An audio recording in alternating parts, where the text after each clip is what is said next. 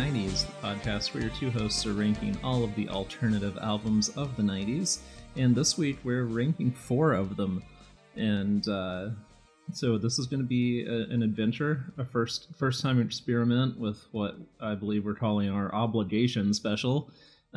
Just ranking some albums that we cannot do an entire segment about any of the 4. But that doesn't mean they're all bad. We like a couple of these albums and really dislike a couple of them as well. I'm your host, Natalie, and as always, I'm joined by my co-host, Hadrian. How are you doing, Hadrian? Oh, pretty good. Tried those fucking incognito burgers. Incognito? Yeah, incognito. You gotta really emphasize the meat. Oh. They're not as good as Beyond Burgers. No, they're not, but, it's fine. Morningstar is doing a thing. I just wish that they could make anything that didn't have soy in it at this point. Because soy has a particular texture, and if you want that, you want that. And if you don't want that... I just, as someone who eats a lot of fake meat, I just want more variety in my diet. Not because I believe soy, makes you a woman or whatever. Because if that were the case, I'd eat a lot more of it. Eat them up, madam. Yeah, exactly. No, soy does nothing to augment the hormones I already take, so which is unfortunate. But Beyond Burgers are better. They taste better. Yeah, I would eat these again. They taste better than real burgers. That's debatable. They do to me. I mean, I've gone vegan since this show started, and now I'm just like, I mean, I could get down with a good charbroiled burger, but I don't. I'm doing it for ethical reasons, so I'm not going to eat meat. But I was never the biggest fan of beef. I grew up on a cow and chicken farm, so chicken and beef are two pretty primary sources of protein for me. And it was just so expensive, so I didn't really buy a lot of beef, which is crazy considering our consumption of beef and how prevalent it is in farming. Again, that's the thing that's weird in all of farming. It's the thing that's the most readily farmed is also the most expensive. Humans are dumb. The only time I ever crave beef is beef broccoli from local Chinese restaurant Hunan Manor that you won't know about if you don't live here. Other Chinese restaurants are available. Broccoli. Well, yes, but specifically Hunan's beef broccoli is what I crave. I don't care about anyone else's. Theirs has a particular something in the sauce is different. Well, now they're shit because they got purchased by someone else. So it still tastes pretty much the same. It's not quite as good, but anyway. You know what I don't ever crave? Pod? I never crave a pork roll, egg, and cheese. Ugh. But we're not doing that album first. But I couldn't resist that segue. So tell us what we're doing first. What's the first of these 4? Are you really gonna make me do Eve 6 first? That's what you said you wanted to do. I thought we were gonna do Ween first. Anyway, so I guess we're gonna start with Eve 6 because Natalie fucking hated this album. Spoilers. No, I'm starting with it because you said right before we started we'll do Eve 6 first. Oh, I don't remember saying it that way, but apparently I did. So here we are with Eve 6. Self-titled album, Eve 6. And they are a alternative pop-punk band from Southern California, which they make repeated reference to in their album. And I don't hate this entire piece of music. You might know that Eve 6 is named after the FBI, the X-Files character, Eve, who was the 6th one of them, so Eve 6. And they have one song you probably know, which is Inside Out, which is, they want to put my tender heart in a blender and watch it spin around to a beautiful oblivion. So, if you don't know that lyric... I can't help you with Eve 6. If you don't know that lyric, consider yourself lucky. Look, so I will say Natalie's gonna fucking hate this band. I don't think they're the worst. I think they are on par with the Caulfields when it comes to disaffected California pop-punk music. And I think they're actually better musicians than the Caulfields in many ways. I like the lead singer's voice a lot. He definitely the style of music they're playing is more So this album came out in 1998, I believe. Yes, 1998. So in 1998, the real like commercialized punk sound was becoming a thing. It was still alternative at this point, but then in the next few years you'd get Good Charlotte. And I think Good Charlotte was already listening to this band. This is not one of those situations I'll be like, this is I think this band only ever listened to Green Day. Yeah, so Green Day definitely like pioneered the like pop punk situation, which is eventually we'll have to do some Green Day on this show. Yeah. But I don't know. This album is not terrible. It's not great, and this band did not last very long. Largely because their rhythms and sound are very predictable, but not bad. It's very competent, but contained in a format that just, this is the sound that we do to do the sound that we want. Have you heard a Green Day album? Then you've heard this one. No, they're different than Green Day because Green Day is more inventive. They're a Green Day if Green Day had been on the football team. It's such meathead rock. I don't think that's true, but I don't think it's particularly progressive either. It's somewhere in the middle. It reached disaffected youth, and I know this from my experience being a children at this time, and the albums reach into my teens, where there would always be that one guy who was going to probably become emo in the next few years, who very much liked Inside Out. And I will admit, in my weakness at this time, that was the only Eve 6 song I had in my playlist. There's nothing wrong with that song aside from the lyrics. Oh, the lyrics are bad. Are like embarrassing.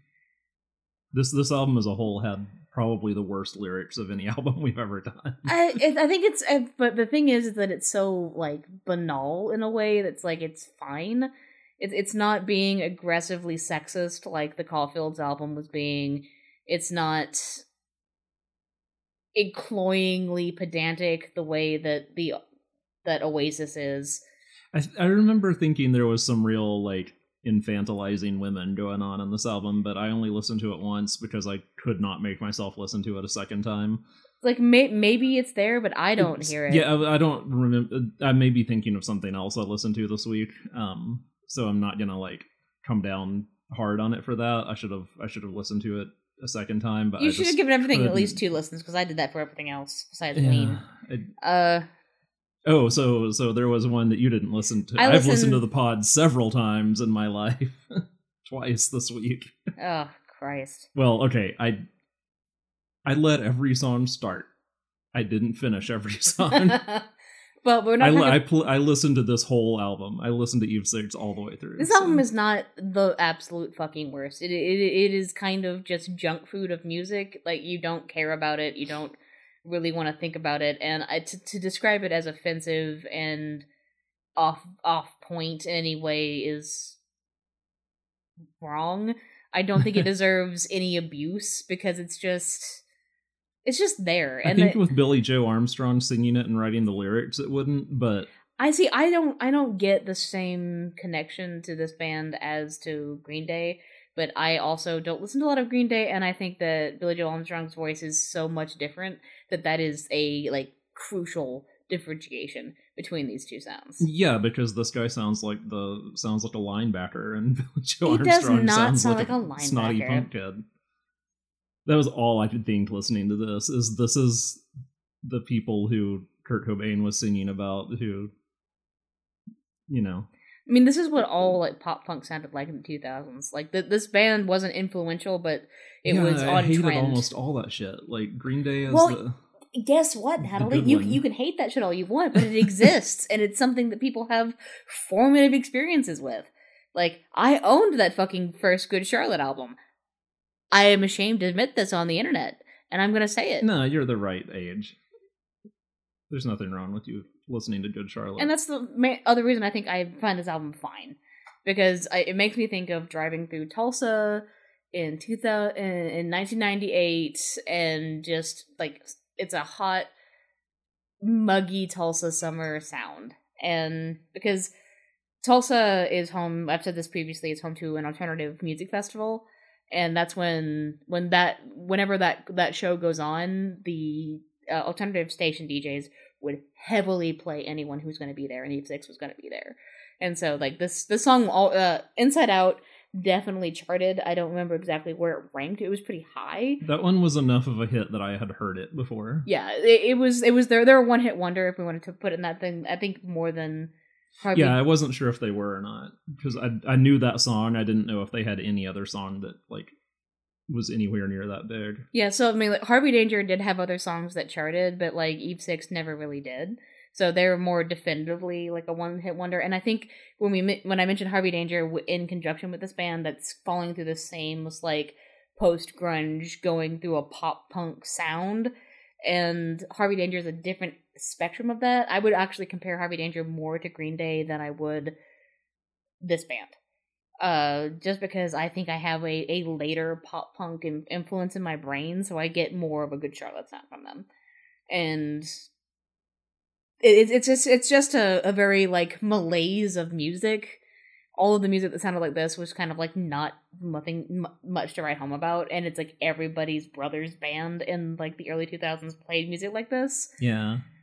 There were so many of these bands that just nobody remembers now. Like Blink-182 and Good Charlotte are like the only ones. And Blink-182 is remembered. Is fucking just choice compared to any of these bands. I like Blink-182. I have not listened to them enough to see. Like, I don't even hate pop punk. I just that period of. Like, I like Green Day just fine. I like Paramore, if you want to talk about embarrassing things to admit on the air, although Hayley Williams' solo album was real fucking good. There's nothing to be ashamed of liking that one. But, like, there is pop punk that I like. It just, I don't like when it sounds like it's by jocks. Like, I can't, that part of my high school brain still, like, won't. I think the problem is that these guys sound like they had music lessons, because they can play their instruments. There's no like poor musicianship. No, not here. At all. And that's the thing, is it's too polished. It's of a sound. That's why it's like the Caulfields had a bit of an edge to them in the way that they were composing things. And this is sincerely too polished. It's a very Southern California derivative sound of just like, this is white people being edgy in Southern California. And right, and you can't do that. You either have to be shitty, or you have to be like Green Day. I know I keep bringing them up, but I really do feel like that's the only influence this album has. I sincerely don't think that is, because I don't hear it, but that's fine. But like what I was gonna say is like Green Day, you know, the production level that Green Day hit on like American Idiot and stuff like that, where it is that next level. Like, this is blandly competent. Like, the musicianship is blandly competent. The production is blandly competent. Most of the lyrics are blandly competent until they're just super cringeworthy. Like, I don't know what else to say. I mean, I listened to it once. I hated everything about it. And, like, I'm glad that I never have to hear it again. I really like, the songs I like on it are, you know, Inside Out, Leech, and Showerhead. And Showerhead. That's, man, talk about some terrible fucking lyrics. I know, but the sound. Yeah, that song, I do remember musically that being like probably the best song. That's the hook for this band, is honestly their music is fine, and like that's the reason that they stick around. But like, if you haven't listened to it, Showerhead is a song about getting head in the shower. Mm-hmm. Like, that's the level we're operating at here. But yeah, no, it's fine. Like, it's fucking fine. Superhero Girl's fine, Tongue Tied's fine. Like, all these songs are just like forgettable, but fine. I think Superhero Girl was the song that like put me off a lot. Like, made me think like, oh, these guys are super shitty. Because it's like a Manic Pixie Dream Girl song, which to be fair, in 1998 was not as egregious as it would be now. But yeah. So like, still bad though. Yeah, I think that's all I've got to say on this one. It's like, it's fine. Yeah, definitely all I have to say. All right, well, hit me with something here. I was gonna say it's probably right below the Caulfields. No, it's not better than Monster, and it's definitely not going above Pretty on. I think this is like 100 times worse than Space Hog. I think this is 100 times worse than The Pod. It's absolutely not, and I will give you. We can put it below Hole, but I'm not putting it any lower than that. You gotta really twist the knife, putting it above Manscape. I'm not even doing it intentionally. I mean, Uncle Anesthesia is so much better than this musically. Like, all right. I will give you. Can we at least, if we can't put it where it really belongs, which is like number 560? I think you don't. So my big argument here is going to be that you have a very aggressive stance against any music that sounds like it came from a just like nonsense 90s state as far as it comes to post punk and experimental passion projects that aren't noise, because all the albums that I've listed that are lower than that are things that fall into that category. And so I will put it above Arrested Development but below Screaming Trees. Okay, if that's... I mean, I legitimately think that Resident Alien is a way better album than this, but like I think there's more ideas, more going on, better musicianship. I think this is one of those things where we talk about the song that charted, and I think the fact that Inside Out did so well, and like I unironically still enjoy that song. Yeah, I just, like, I could go that way with Marcy Playground because the song that charted was, like, fairly original. I mean, this just sounds like Green Day, and so it's a lot harder for me to say, like, oh yeah, they had that one hit, and then it deserves more because of that one hit, when that one hit was so derivative. But I'll take what I can get. I'm reserving the bottom of the list for something else. No, I know, and I think that album is way better than this one. But okay, if the best I'm gonna get is between Uncle Anesthesia and 3 Years 5 Months, it's as long as I can get it under Manscape and Uncle Anesthesia, then I will take that as a small victory.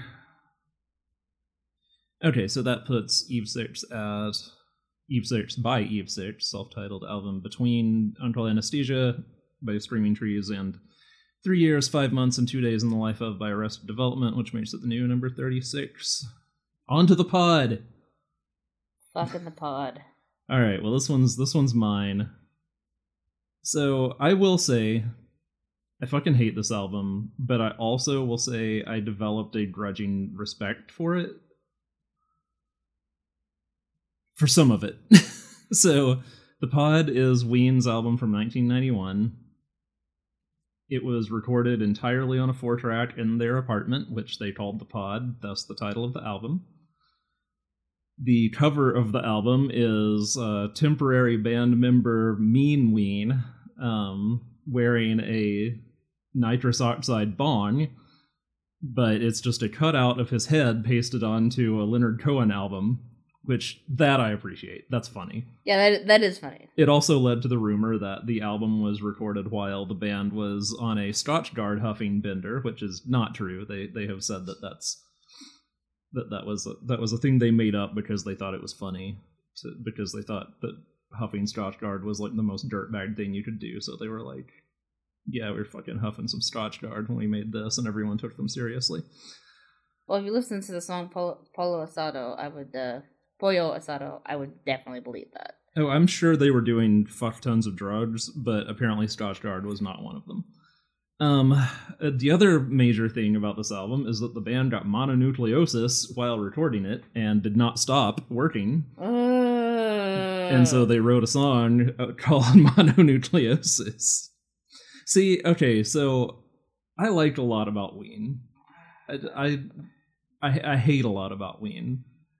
Generally, I respect them, but this song, or this album, is just fucking around in the studio, the album. Like, most of these aren't songs.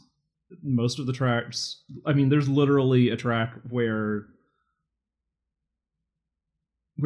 Gene Ween, like, just falls over laughing in the middle of the song, and, like, that gets left in. Yeah. Which is not necessarily a thing that's gonna count against an album for me, but in this case it did. Natalie, this shit is unlistenable. Yeah, no, I think the majority of the album, and there's a lot of it, is unlistenable. I think that Dr. Rock is a good song.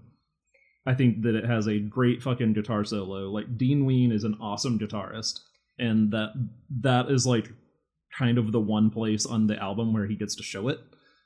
Yeah, that's the one good song. Stretches of Winkle is a good song. I think Stretches of Winkle is probably the best song on the album. I think it's like an I think Iron I Maiden prefer pastiche. It is, but I think I prefer Dr. Rock. But I'm not going to fight you on that one because I think that's fine. Dr. Rock, I don't like the amount of flanger that gets used. That is not an effect that I like.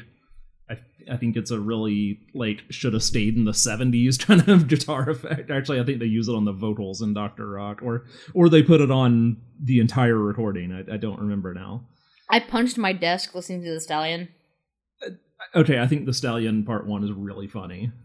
It's not a good song, and it doesn't, like, give the album any extra points, but I think that song is really funny. I slapped my desk and went, what the fuck? So they would continue to make more and more parts of The Stallion. I don't listen to Ween. This should probably be apparent. I don't fuck about this. Yeah, so, like, Captain Fantasy, I made a note on that one that it's, like, that is a really good encapsulation of my problem with the pod and why I don't understand why it's, like, really beloved with Ween fans. Like, Captain Fantasy could have been, like, a pretty okay song, but they chose to record it with, like, a fucking, like, karaoke mic. Yeah. The P's are popping really loud, and there's a lot of reverb and delay, so it makes it way worse. I think that Right to the Ways and the Rules of the World is why Tenacious D exists. Lyrically, that song sounds so much like a Tenacious D song to me. And see, what I got from that was a hardcore Bowie parody, because it's just supposed to be the man who sold the world. Yeah, I'm sure that's true. Because it the way he's singing is like, it's like, the man who sold the world. Yeah, I mean, it's obvious. So that's, like, kind of Ween's thing, though, is, like, they're obnoxious assholes, but they can kind of do every style of music. They're the like, reason the Flight well. of the Conchords exist. Yeah. They're a more obnoxious Flight of the Conchords. Way more obnoxious, definitely.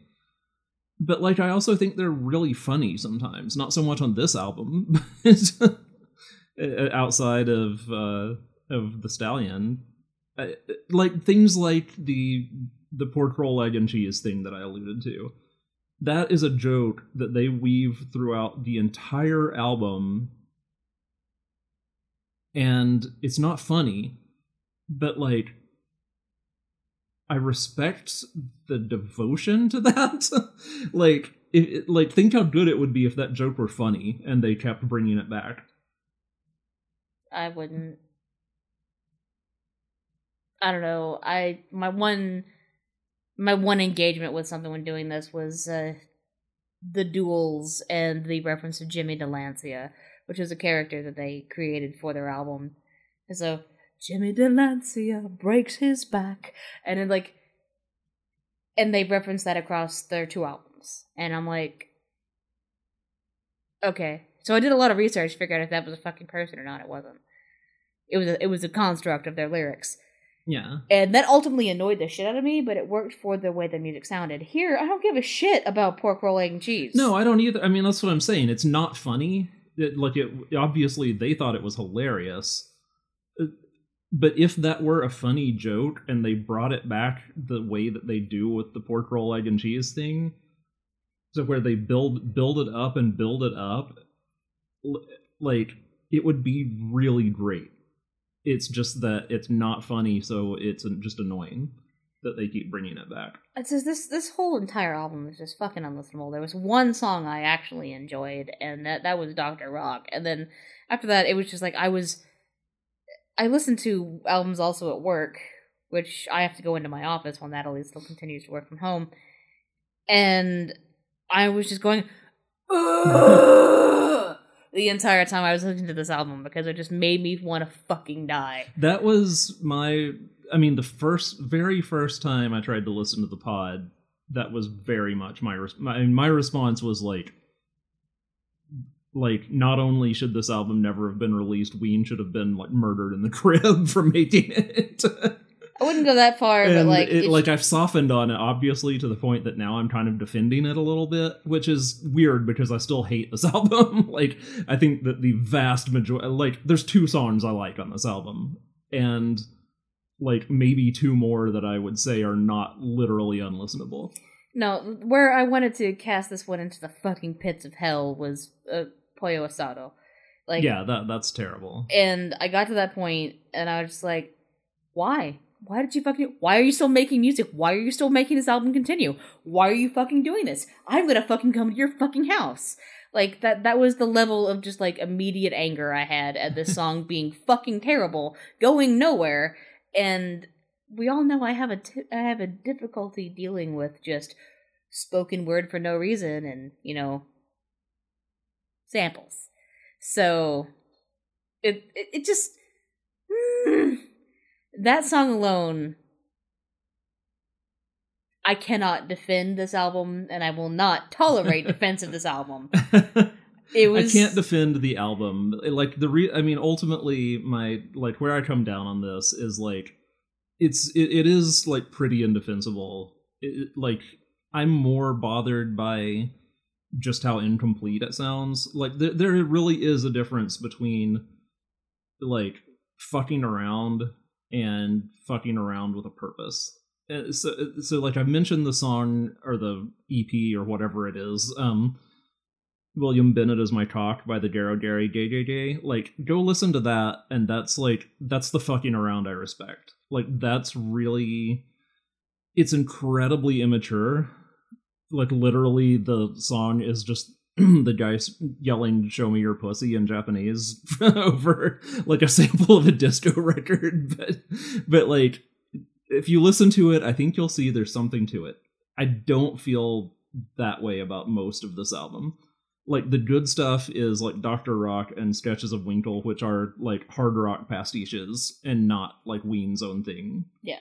It's not Push the Little Daisies or you know, I think whatever. I just don't like Ween.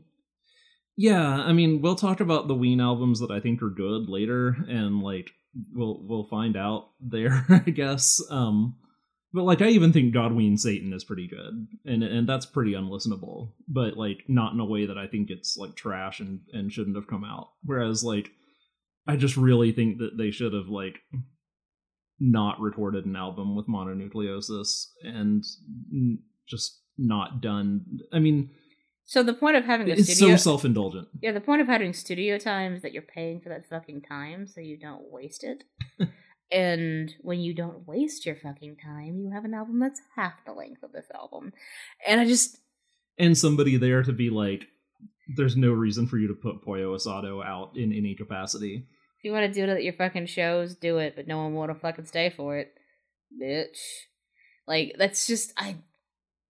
No, I have zero. So here's my thing. Honestly, for bands like this across the board, I have zero patience for just self-indulgent, like, idiocy.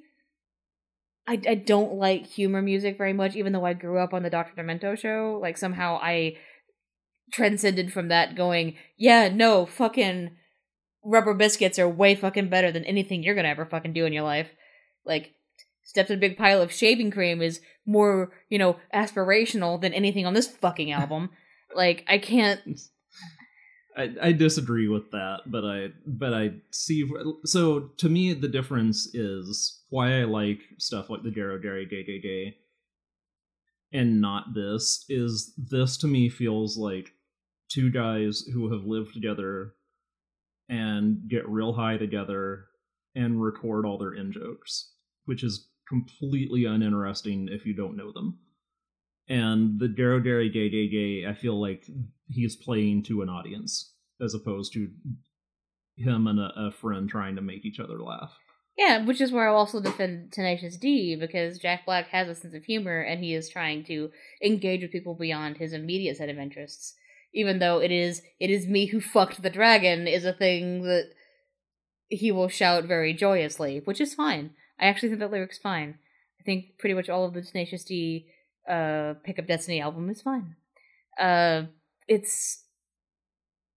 I know you don't like Jack Black and don't like Tenacious D, but I think that they are a bit more competent in this arena As like people who write comedy songs, yeah, their comedy songs are more successful than Ween's.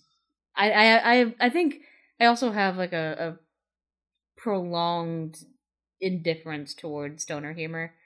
Right, which is why "Piss Up a Rope" by Ween is fucking hilarious, because it's an actual joke with a punchline. Yeah, and that's that's why it works when like the two of them like doing funny voices into an effects pedal and making each other laugh doesn't work. Yeah, for anyone but them. So here's the thing: if you want to do your weird comedy concept album, go to a fucking studio. Don't use a 4-track in your apartment, because it's gonna sound bad. But somehow your devoted fans are gonna think this is one of your best fucking albums, because they're also probably incredibly high. So I'm looking. Sick.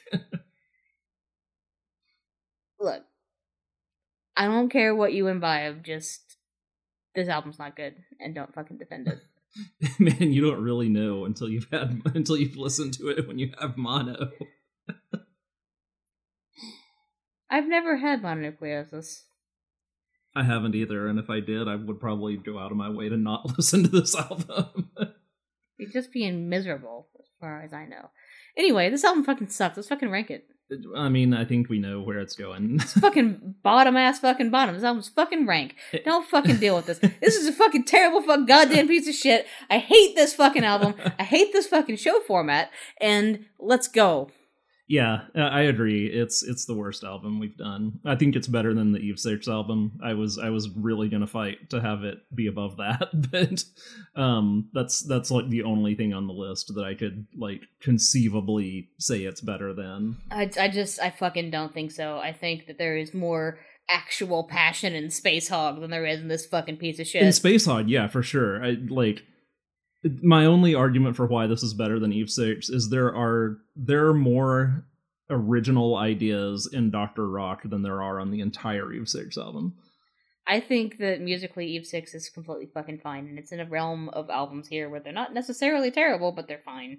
Yeah, this album's pretty terrible. So yeah, sorry, Ween fans. I promise when we do Pure Guava and God Ween Satan and the rest, I will fight for those to not be at the bottom, but this one I cannot defend. So The Pod by Ween, I'm just gonna fucking leave my mechanical keyboard typing in there. New number 40. Sorry, I hated The Pod more than you. Just fucking fuck them. Fuck them. Okay, so next album is my favorite album this week by a wide margin. It is from 1994, Win and Vanitas by Briest Glass. We're going with Briest Glass. Sorry, French people, if I'm saying it wrong. So this band is largely the project of Jim O'Rourke, who's kind of like a journeyman, like experimental rock guitarist. He's been in Gaster del Sol, like most famously probably Gaster del Sol, and he toured with Sonic Youth. I don't remember if he played on definitely sounds like someone who would tour Sonic Youth. Yeah, and so and he's done a fuck ton of other stuff too, but not terribly important here. So this band was initially formed by him and a guy named Darren Gray from a band called Dazzling Pillmen. And then they finalized their lineup with Dylan Posa, who was from the Flying Lutenbachers, and I'm not sure how to pronounce this name. It looks like it is maybe a really weird spelling of Timmy. It's Thymme Jones. Yeah, Timmy. Who was also in a band called Cheer Accident. And the thing that ties all of those bands together is they were all on the label Skin Draft.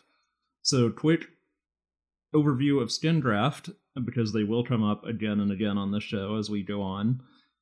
They technically already have, because Melt Banana in the US was released by Skin Draft. Skin Draft started out as a comic, like an indie comic publisher that then decided to be a record label. And they specialize in, like, not exactly noise rock. Like, Melt Banana is one of the noisiest bands they have, but it's basically like no wave revival stuff. like atonal, no wave inspired indie rock, basically. So like this is a real. I mean, they're kind of a Skin Draft supergroup because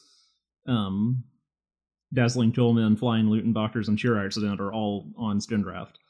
And then another of Jim O'Rourke's bands, Yona Kit, which is essentially Breezeglass but with KK Null, the Japanese noise guitarist, was running like simultaneous to this, and I think was also on Skin Draft. So it's just a Skin Draft festival up in here. I would actually say I don't have like an encyclopedic knowledge of Skin Draft releases, but like I feel like this is one of the more sort of compositionally sophisticated ones. I mean, a lot of it is real. I mean, it's very no wave. It's like short, spiky, super dissonant, kind of punky no wave. Whereas this is all instrumental. And basically it's one long track. I mean, there are 5 songs, but they all flow together. Yeah. And they all sound like they were meant to flow together. Part of that is because the way this album was made, they just improv'd in the studio, and then Jim O'Rourke cut the tape up and re-edited it into these songs. It's very drony, and that's one of the things. I'm not saying that in a bad way. Like, it's one of those kind of like drone music albums that you're just like, yeah, I could just let this fucking rock, and you just let it drone in the background, and like that's. I know that doesn't sound like praise, but like it's fine. Well, no, I mean that's why it's here and not on its own episode, is because I love this album. I don't have a ton to say about it. I didn't have a bad reaction to it. I mean, I think there was one song that I skipped through some of. I'm gonna guess that it was "Restrained from Do and Will Not Leave," which is the 10-minute or 11-minute long track that's mostly just drums overlaid on each other. Yes, but I did skip through most of that. That's my least favorite on the album for sure. Yeah, then that's a real thing. Is that like it definitely feels like people were like noodling in the studio and did stuff, and then it got cut around. And knowing that now, that sums up a lot of my feelings. It makes me a little bit like easier on the sound. But there were every single track on this album is too long in the finish. It sort of just goes like to a like place, and you're like, you could not have done that. You could have kept that, even if it's all one piece. You could have cut that. Yeah, the only thing I feel should have been cut down is "Restrained from Do and Will Not Leave," which is, it just, for what it is way too long. It's almost like half the length of that song. It sounds cool. Like I liked the sound of it, because it's like, I mean, it literally sounds like it's either like 2 people playing the drums at the same time, or they just cut up 2 drum parts and like splice them back together. It's a neat sound. It just, there's no reason for it to last 11 minutes with that. So the opening track, Neither Yield Nor Reap, that one is the most known song on the album, although I'm guessing most people who heard it didn't know what it was. It was used, the part where the drums kick in on that song, and it's like real industrial sounding, like that was used in a Saturday Night Live skit. That makes sense. It was some kind of, it was like a skit with some kind of weird intro, and that was the music they used for it. So like a lot of people have heard that, probably had no idea what it was, but if you remember a Saturday Night Live sketch that opened with like some weird industrial drums and you didn't know what it was Neither Yield Nor Reap. My favorite, well, I love Neither Yield Nor Reap, this in particular, because the drums kicked so much ass on that song. I also really like, speaking of like bringing things back, I liked how, because like when the drums kick in that song, it has that reverse reverb where like, like I liked how they cut that little reverse reverb, like the reverse decay of the snare drum. They cut that in several times throughout the song before the drums kick in. So it's this neat like foreshadowing of like something's gonna happen, and then when it finally hits, it fucking hits. So I really love Host of Latecomers and Stump of a Drowner, because they use a sample of a shortwave radio station called WWV if you wondered what that like screech sound, the like dun dun dun. I had a pretty good impression. That is a shortwave atomic clock radio station called WWV. They sample it in Host of Latecomers, but the song doesn't like that's like the fastest song in the album. And then the next song, Stump of a Drowner, it's like that sample comes back out from under the noise of the previous song, and it is the rhythm for that song, which I think is super cool. And then we talked a lot about Restrain from Do and Will Not Leave, which is too long and just all drumming. Yep. So that's kind of, I've said my piece. I think this is a really cool album. I think if you like atonal experimental rock, you definitely need to listen to it if you haven't already. If you just liked Skin Draft Records, you definitely need to listen to it. If you liked Sonic Youth or Melt Banana, I think it will be rewarding, or Glen Branca, any of that. It's really good, and I'm sad this is the only thing this band did. Well, they put out a 7-inch single also, but this is the only extended piece of recording they ever did. Yeah, and it's completely fine. Like, it's not my kind of music, but I can appreciate the artistry that went into it, and it doesn't overstay its welcome. They did exactly what they wanted to do, and then it just ends. And that's a lot. And so did the band.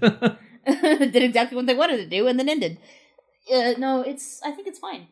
Honestly, I think it's absolutely fine. Okay, well, so as far as ranking, my like, let me get this out, and then you can fight me down on it. I would personally put it at number 16 between Rag and Roll and Viva La Woman, because the reason I would put it there is because What to Do About Them by the Swirlies is at number 17, and I think this is a similar experimental rock album that is better than that. But then looking at that, I was like, oh, well, this is better than Viva La Woman too. But I understand if you don't feel the same way. So if you want to, like, I shit on Ween so hard I can't rate this album, so I can't rate this album. Remember that Eve 6 is not the lowest album on our yeah, list because now. they're not the worst album that we listened to this week. Oh man, I want to put this fucking Gary Newman, but you know what? Fine, fucking do it. Where's Gary Newman? 24. Yeah. So I think this needs to be above Marcy Playground. But you see what I mean, though, right? Like, no, I think this like blows that Gary Newman album out of the universe. It's not that good. But I don't think that Gary Newman album is that good either. I'll meet you above Uncle Tupelo.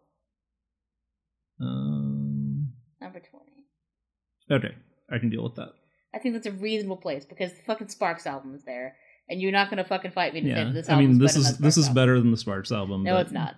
We are collaborating on this list, so if I can get it that high, I mean, I think it is better than What to Do About Them, but it's honestly, I'm on the fence about whether it's better than Reachin', which I know sounds weird because Reachin' is below What to Do About Them, but I used What to Do About Them as a comparison as another experimental rock album, and I think this one is better than it. But all right, so we're going to put this at number 20 between Gratuitous Sax and Senseless Violins and No Depression. And I forgot to give us a break between the first two albums and the third and fourth. So let's take a break, and then we'll come back with the last album for this week, Psychic TV.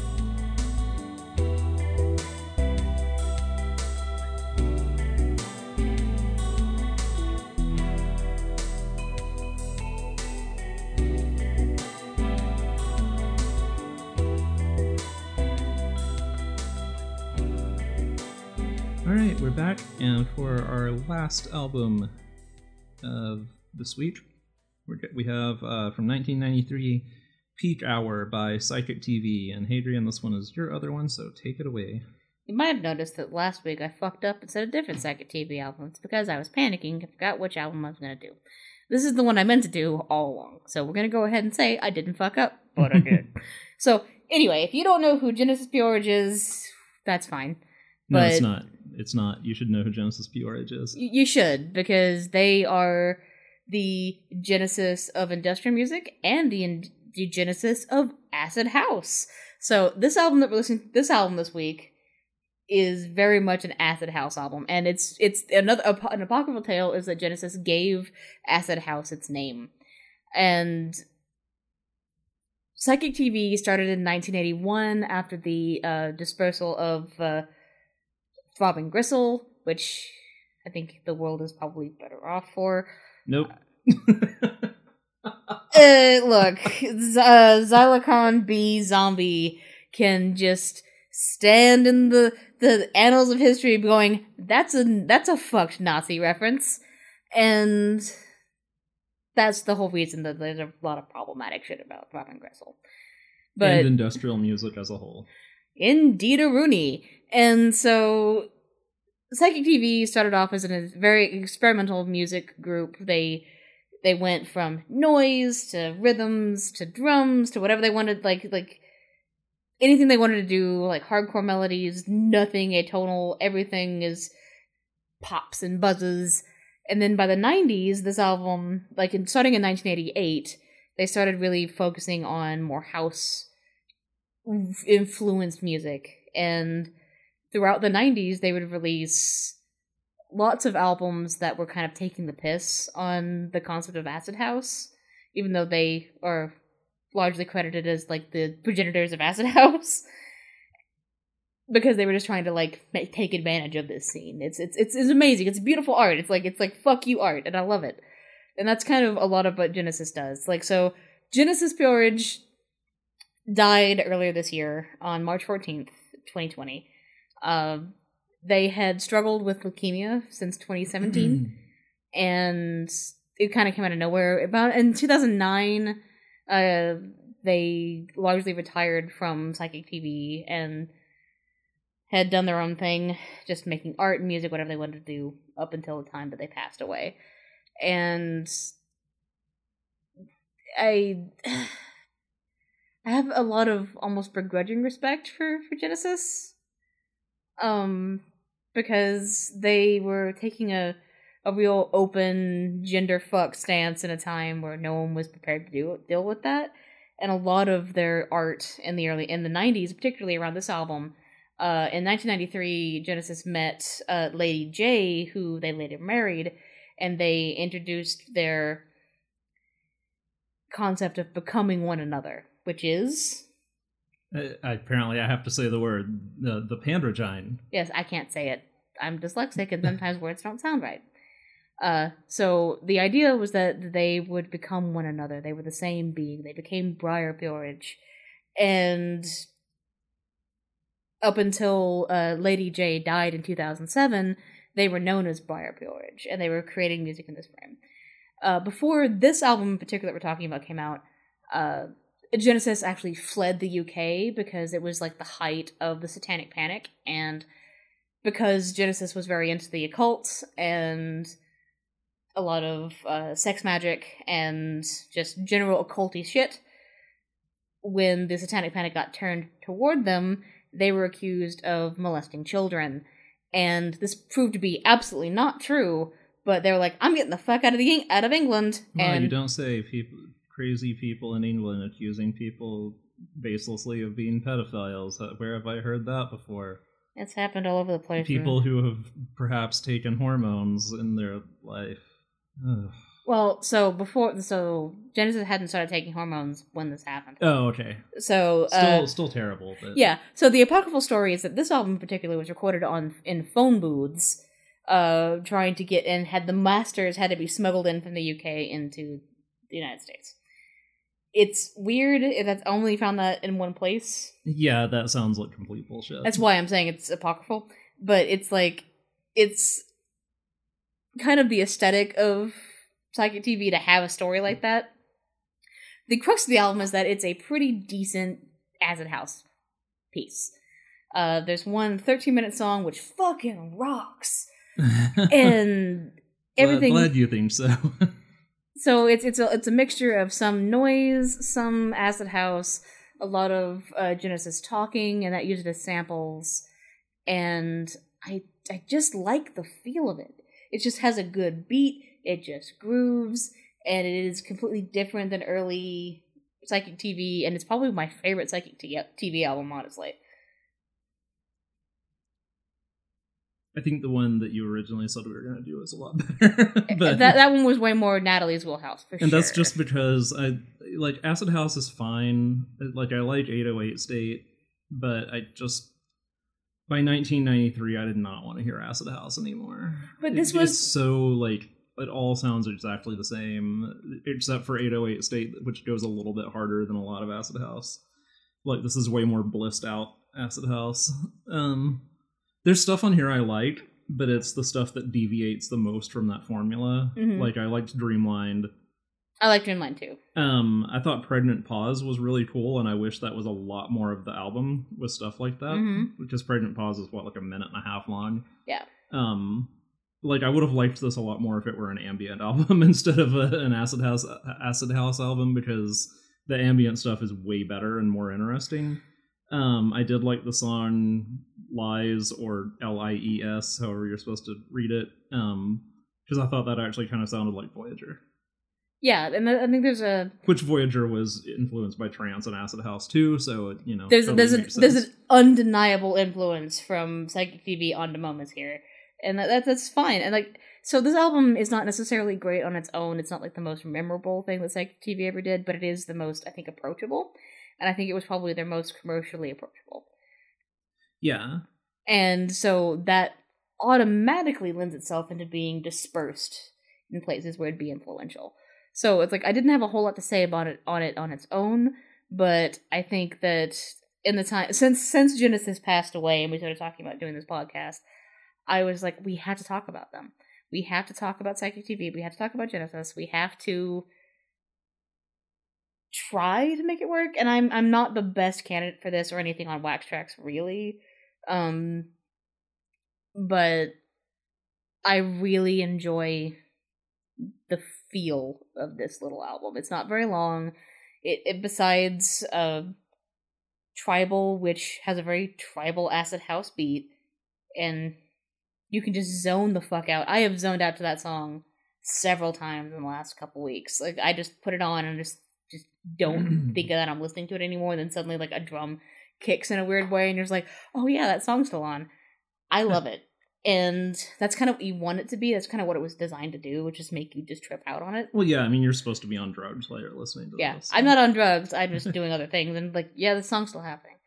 But I think it's a competent testament to what Acid House could do. And just, it's not as experimental as the rest of Psychic TV, but it is oddly approachable. It's almost like the thing that would get you caught up in a web, and then you go, what else has Psychic TV done? And you get, like, on a fucking just, like, nightmare tour of just, like, everything sounds different, everything's weird, why are all these buzzes happening now? Yeah, I mean, I thought this was good, and, you know, like, Genesis is somebody who does not get the credit they deserve outside of, you know, once again, they're in that Wire... Strata? That Wire realm of, like, musicians love them and non-musicians don't know who they are. Mm-hmm. I mean, Throbbing Gristle, without Throbbing Gristle, almost none of the music I love would exist in the form that it does. Like, and then for them to have been able to, for Genesis, you know, to have been able to go on and completely reinvent themselves, you know, this couldn't be farther from Throbbing Gristle. Like, outside of just there is a bit of an experimental spirit to it, but it's way more listenable, obviously. Yeah, and not everything that you do, not every bit of experimental music has to be unlistenable. I think that's a discredit to the idea of experimenting. I mean, I don't think I would not call this experimental because it's such an Acid House album. Like, it's operating in a genre or a style that was completely codified by the time it came out. Yeah, and I mean, and Genesis practically owned that sound, though. So, like, that's the thing, is that Psychic TV was on the forefront of doing this. And I would almost agree. I think Genesis probably did name Acid House, because that seems like a thing that, given the history of Throbbing Gristle and every project that Genesis had ever been involved with, that is something that they were uniquely capable of dubbing something.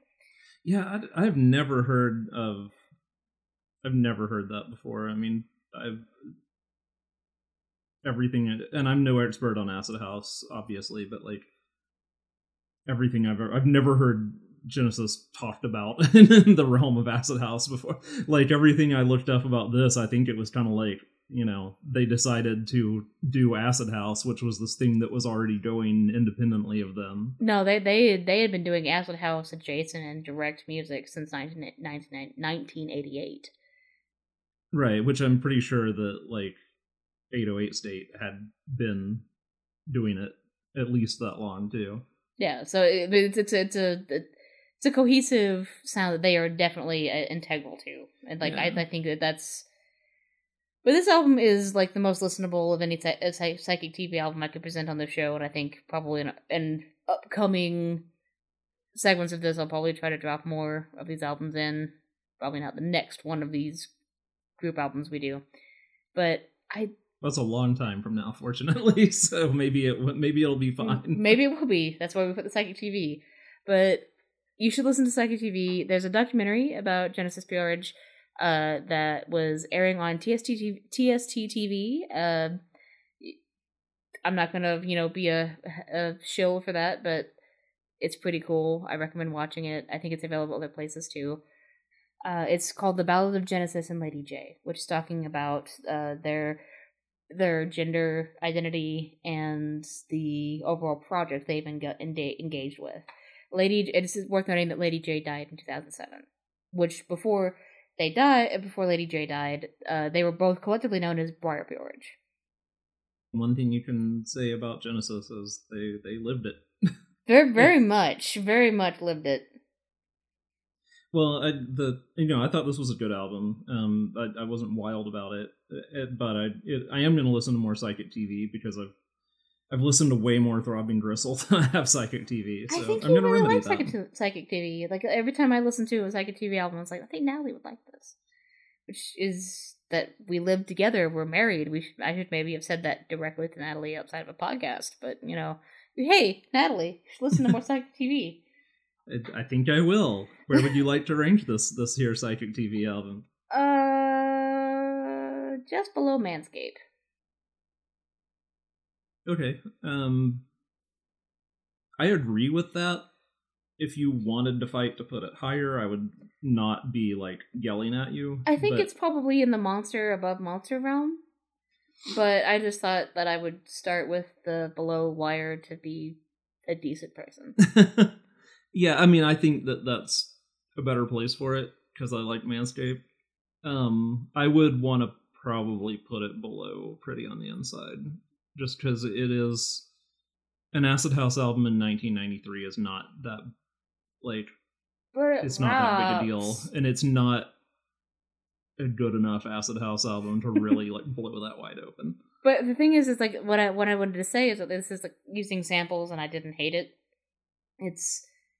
It has distinct noise affectation, and I didn't hate it.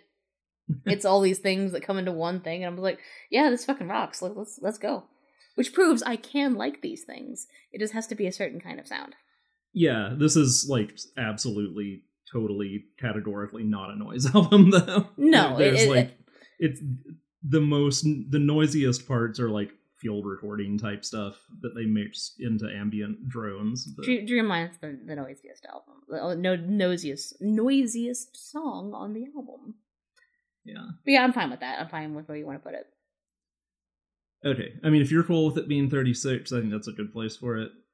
Yeah, I think that's absolutely fine. Okay, cool. I like that.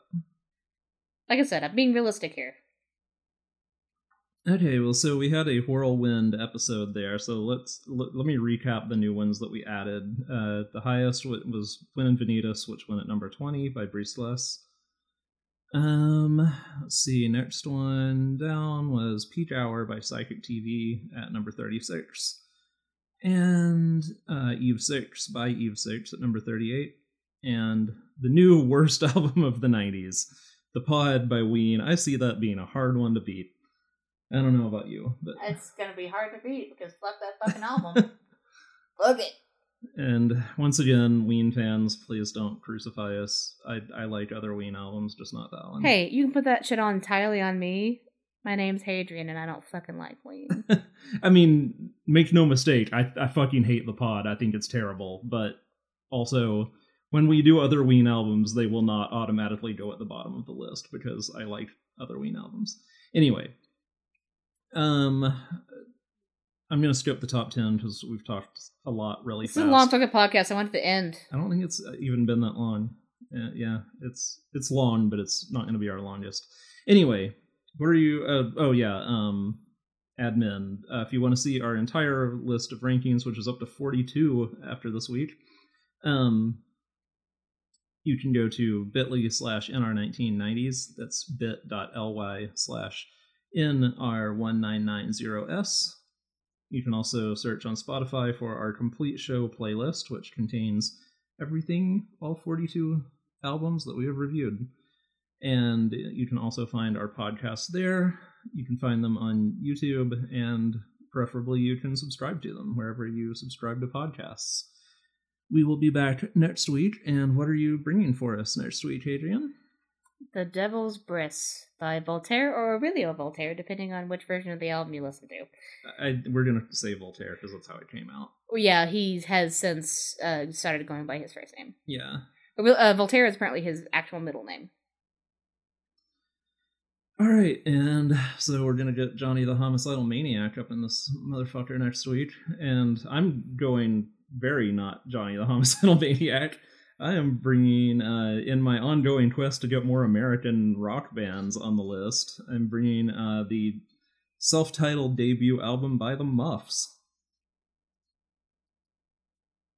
which brings a round of silence from Hadrian. He says absolutely nothing. I don't know who the Muffs are. I've never actually heard this album. So. They're a pop punk, kind of grungy pop punk band. Oh, good. We don't have enough of those on the playlist. We don't, actually. Really? Because I feel that's like all we have on the playlist. I feel like all we have is Britpop, so... Anyway. There's 42 fucking albums here now, and not all Britpop. Well, all the top 10 is. Oh, you're gonna say that? Oh, are you stunting? You're gonna say the Muff's gonna be in the top 10? Oh, fuck no. I liked that album, but no, it's not a top 10 album.